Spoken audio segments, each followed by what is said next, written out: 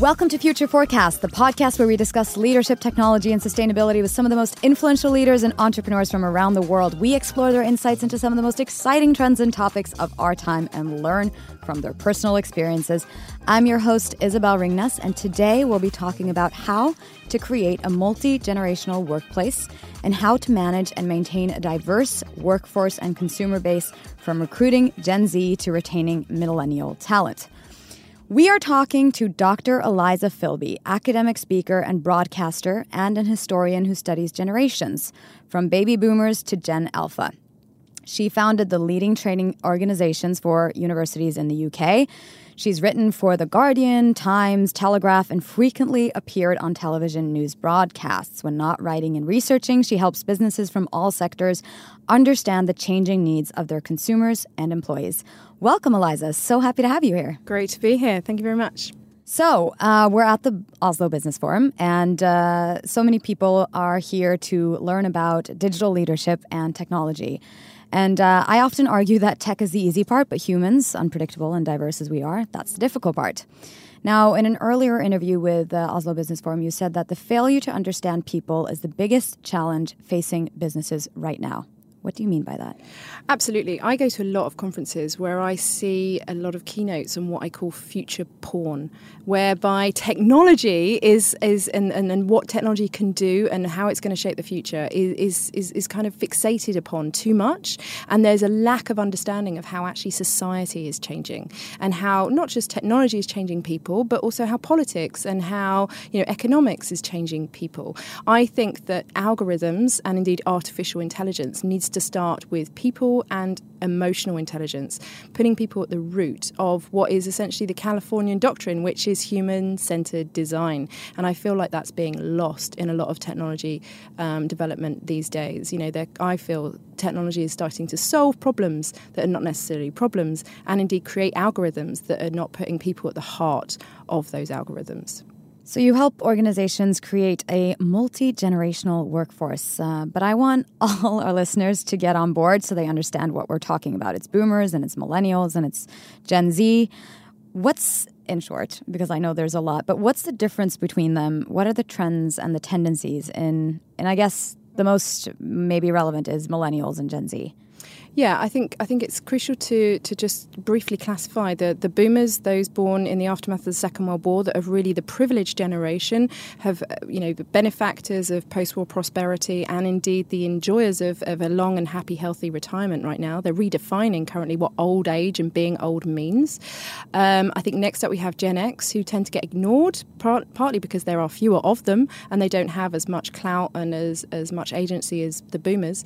And they were the first tech generation. It's wrong to assume that it was the millennials that were. Actually, Gen Xers are. And really, actually, Gen Xers are the real forward thinkers when it comes to entrepreneurialism. And indeed, they are the chief managers. They are the CEOs right now leading technological and social change. And then next up, of course, we have the much maligned millennials, of which I am one. And indeed, I started my research looking at millennials because I felt, hang on a minute, what is it, this kind of weird kind of mix of trends and culture and economics that have created this generation that are very different. And I think I sort of highlight three differences. Is firstly, they came of age at a time of mass expansion of cheap air travel, and the way in which travel has become a core part of their identity, not just leisure, but identity. The second is the mass expansion of higher education and the way in which they are the best educated generation in history, and that's completely conditioned how they see work and their career. And thirdly, and most obviously, is the invention of the smartphone and the way in which that's created a hyper-connected world, but also a one that is all based on comparison. So again, they've just had a multiple of options open to them, whether it be careers or love interest. They are constantly comparing their lives to others. And then, next up, we have Generation Z, who are the new graduates coming through, born after 1997 up until 2010. And they are very different from millennials in all sorts of ways. Primarily, they come of age at a time of political, social disruption, and they have a very different attitude towards technology. They're much more obsessed with their privacy, much more skeptical about tech utopianism, much more wary of social media and its impact on your mental health. I think they have a much healthier attitude towards technology than perhaps even baby boomers, who are now the fastest growing demographic on social media. And they see their lives and their worlds entirely through video, the medium of video. You know, these guys don't Google, they YouTube everything, whether they're learning something or whether they are, seeking out information. It's YouTube that is their primary channel. And indeed, video is the way in which they communicate with their friends. So they are broadcasters in the same way that millennials are commentators. And that creates a very different mindset, and that creates a very different way of seeing the world. And they are the social media generation, of course, but that is just one way in which they have grown up. Invariably, they've had a smartphone since they were 13, and yes, they have lived their entire adolescence on social media.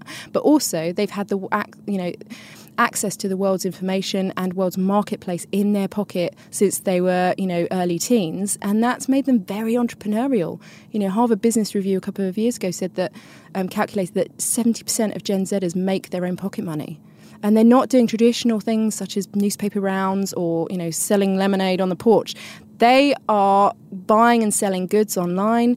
They are creating events. They are creating video content. They are invariably have that entrepreneurial mindset that is not even, I don't think, being fully allowed to flourish in the workplace. And I believe, actually, that Gen Z will be the ones that will be frustrated employees much more than millennials, and will want to go it alone and set up their own businesses. Interesting. So but let's go a little bit into millennials, because I'm biased. I'm 30, so I'm, like you, a millennial. And I, too, wrote my master's thesis on marketing to millennials, focusing on how we love technology and honesty and flexibility and the higher purpose, to mention a few. This generation, as you mentioned on stage in your excellent talk earlier today, is entering to leadership roles now, destined to shape the future around the world. But then another trend is that we don't tend to stay in a job for more than 2 years, if that. How should organizations attract this kind of talent, and how do they retain them? I think it's such a crucial question, and indeed companies have done an awful lot in the last 10 years catering to millennial demands, whether it be creating sabbaticals or volunteer days or generating a sense of purpose. They've come a long way, and I think it's really important to remember that actually millennials are now moving into the next life stage. They're becoming parents, they're becoming managers themselves, they're becoming investors, they're homeowners, they're thinking more in the long term. So as millennials enter midlife, what can we say they are going to want in the workplace? Because their demands are going to change fundamentally. The first thing, I think, and one of the things that obviously Nordic countries are light years ahead of most places, especially America, is parental rights and creating a family-friendly workplace. Because actually millennial parents are going to say, well, I'm going to have to work and, have a career until I'm 80. Why not, as a father, take 6 months, 9 months off to see my first child through their beginning, stage of life? Equally, I think creating a flexible work schedule in order to cater for those family responsibilities, whether it's caring for children or caring for the elderly, is going to be one of the, I think, most pressing list on millennials' priorities. I think also creating experiences rather than opportunities. And what I mean by that is it's the traditional kind of form of corporate life is a corporate ladder. You move upwards. And actually what millennials are seeking is not just necessarily upwards, but horizontally. And so horizontal promotion and broadening their experiences, horizontally and kind of breaking down some of those silos and getting them moving around a company. Creating that dynamic of experience will ensure that they don't go, I can't move around, I can't shift around, I'm becoming stayed employee in this business. And the third thing, and I think the most important thing actually, is education. Millennials are the best educated generation in history. Learning is a core part of their identity and ambition. But learning has to follow what they expect, which is not kind of one-off workshops that stop when they're 30 or, progressive leadership training for the true stars in the company. It has to be for everyone. It has to be on demand. It has to be crucially bespoke.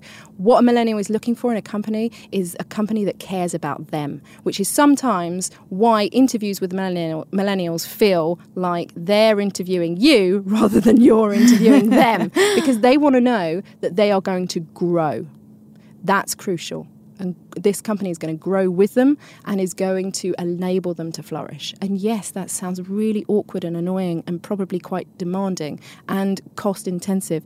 But if you keep them, that's, the easiest way of saving money in your business. And indeed, nor do I think that millennial demands are purely millennial demands. Actually, the idea of regular feedback, the idea of flexible working, the idea of a constant education program that is bespoke doesn't just suit millennials, actually are fundamental demands that would suit any core worker in a professionalized environment in an automated age. And then there's the generation after the millennials, which everyone is so curious about because it's kind of the generation that's now entering the workforce, Gen Z. And they're fascinating to me, and I'm always jealous of them because to them, tech it's not a gift, it's a given. It's just in their hands. How are they fundamentally different from millennials, if they are? And as you mentioned, they are more likely to go off and start something on their own. How do companies think about attracting them, first of all? So I think I classify them as skeptical. They're much more grounded than millennials. They're much more skeptical of advertising, even the millennials. They're much more skeptical of any kind of false claims by companies when they're trying to recruit them. They are much more savvy. So they're savvy consumers, but they're also savvy workers. I think this is the generation that potentially will start to question existing practices in quite radical ways, whether it's questioning diversity and inclusion agenda and going, actually, gender's not even a category, so why do you have a women's only network in your company? They're going to question hierarchies because, this is a generation that has grown up on social media, has been able to tweet the President of the United States. So why can't they email the CEO? Why can't you have a workplace that creates as democratic a forum as social media does? And so they're going to really fight for their voice to be heard. I think they're also quite activist. You're seeing this with climate change. You're seeing this with, Parkland victims in America. They are using and harnessing technology in order to get their voice heard and to get their causes promoted. And they're going to do that in the workplace. So they're going to ask you about the gender pay gap. They're going to ask you about maternity rights. They're going to ask you what your cleaners are being paid. That kind of advocacy as employees is going to be a huge challenge to existing corporate practices. So in many ways, they're savvier, they're more skeptical, and in many ways, they're quite radical and entrepreneurial. I'm quite excited about Generation Z. Yes, there'll probably be a pain, but I think they're a really exciting prospect. And then it seems like a common denominator amongst people advising leaders today that it's really, really important to have cognitive diversity in teams, diversity in general, basically. But obviously, generation and age and experience play into cognitive diversity. What are the benefits of having a multi-generational workforce, and how can companies reinforce that? I was working with a tech company not so long ago that realised that over 95% of its employees were millennials and realised the shortcomings in that setup. And so they actively sought to diversify their team and bring in older employees. And I think this is a big issue and a big problem that we are now moving to a space in which we have 4 generations operating in the workplace, and that creates all sorts of tensions and indeed ageism. So you'll have older people complaining about millennials or Gen Zers because, they don't know how to answer the phone in a proper, appropriate manner. You'll have, on the flip side, a young person complaining about bureaucratic, siloed corporate structures that don't suit the modern world and are, fixated upon by older people and actually are not really befitting a sort of agile working environment.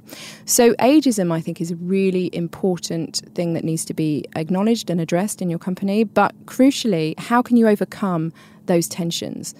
I would say, first of all, it's about what I call generational intelligence, helping the different generations within the workplace understand each other and understand how each of them are a product of their environment, whether it be economics, whether it be corporate culture, whether it be society or education. And then secondly, practical strategies to break down some of those tensions, whether it be a skill swap, so the boomers helping the Gen Zs answer the phone, or or whether it be reverse mentoring, again, a boomer being helped by a millennial to really kind of indoctrinate them on modern forms of leadership. That really helps. If it's done in a safe and inclusive way, break down some of those tensions, which are, I see, an increasing problem within businesses and indeed a real obstruction to productivity and profit. Well, that was very insightful and great. And I know that you have other obligations that you have to run to. But finally, what are 3 pieces of advice that you would give to people who want to create and reap the benefits of a multi-generational workforce? I think there's 3 things that each business needs to do. The first thing is generational intelligence. Help your colleagues understand each other and reduce and remove, hopefully, some of that fear that exists across the generations. The second thing I would do is really create a democratic environment in which people feel their voice is heard. Because even if you instigate change at pace creates fear, particularly amongst older employees. And I think as people are working longer, they need to feel valued and they need to feel invested in. And if you create a democratic environment and forum in which people feel their voices are heard and acknowledged and respected, I think you go a long way to enabling to create an ethos in which change at pace can be enacted upon. And the third thing, I think, is education for life. There's no greater demonstration of investment in an individual and investing in their education.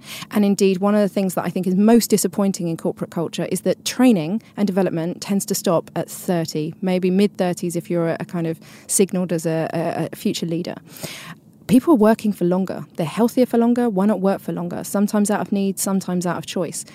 Why don't you instill within your company a learning and development program that doesn't just stop at 35, but actually, restarts again at 50, is still going at 60? Because millennials and Gen Zers will have to work longer. There's no doubt about it. And in the age of automation, are going to have to learn and learn fast. So they are going to be moving towards companies that have a dynamic learning culture that helps their employees learn for life. Before I let you go, I have 3 quick questions. Mm-hmm. First question is, if you could give your 20-year-old self one piece of advice, what would you tell yourself? Stop wearing so much black. No. Stop wearing black? For context to our listeners, Eliza is wearing bright pink, which I love. Don't think that your learning stops with your degree. That's the beginning, not the end. What's your favorite podcast? Ooh, I really like the West Wing podcast. I'm a bit old school. I really love the West Wing. And there's a brilliant podcast on the West Wing, which I just love. Yeah, bit geeky, that one. And finally, where should people go to follow you? I'm on Twitter. Eliza Filby is my name and my Twitter handle. I'm on LinkedIn. Again, Eliza Filby. And indeed, my website, elizafilby.com, has all sorts of stuff I've written, reports I've done, and info on generational intelligence. But I am in the process of finishing my book, which is about the very stuff I've been talking about right now. I know. I read that online, and I'm very excited to. I wish I could have spoken to you for a lot longer because I had so many questions. But you fortunately speak very fast, so we got a lot of information into these few minutes. Thank you so much for joining us, Eliza. It was super interesting. Thank you. You're listening to Future Forecast. Tune in next week for more interesting insights on technology, leadership, and sustainability with experts from around the world. I'm your host, Isabel Reynes. Talk to you next week.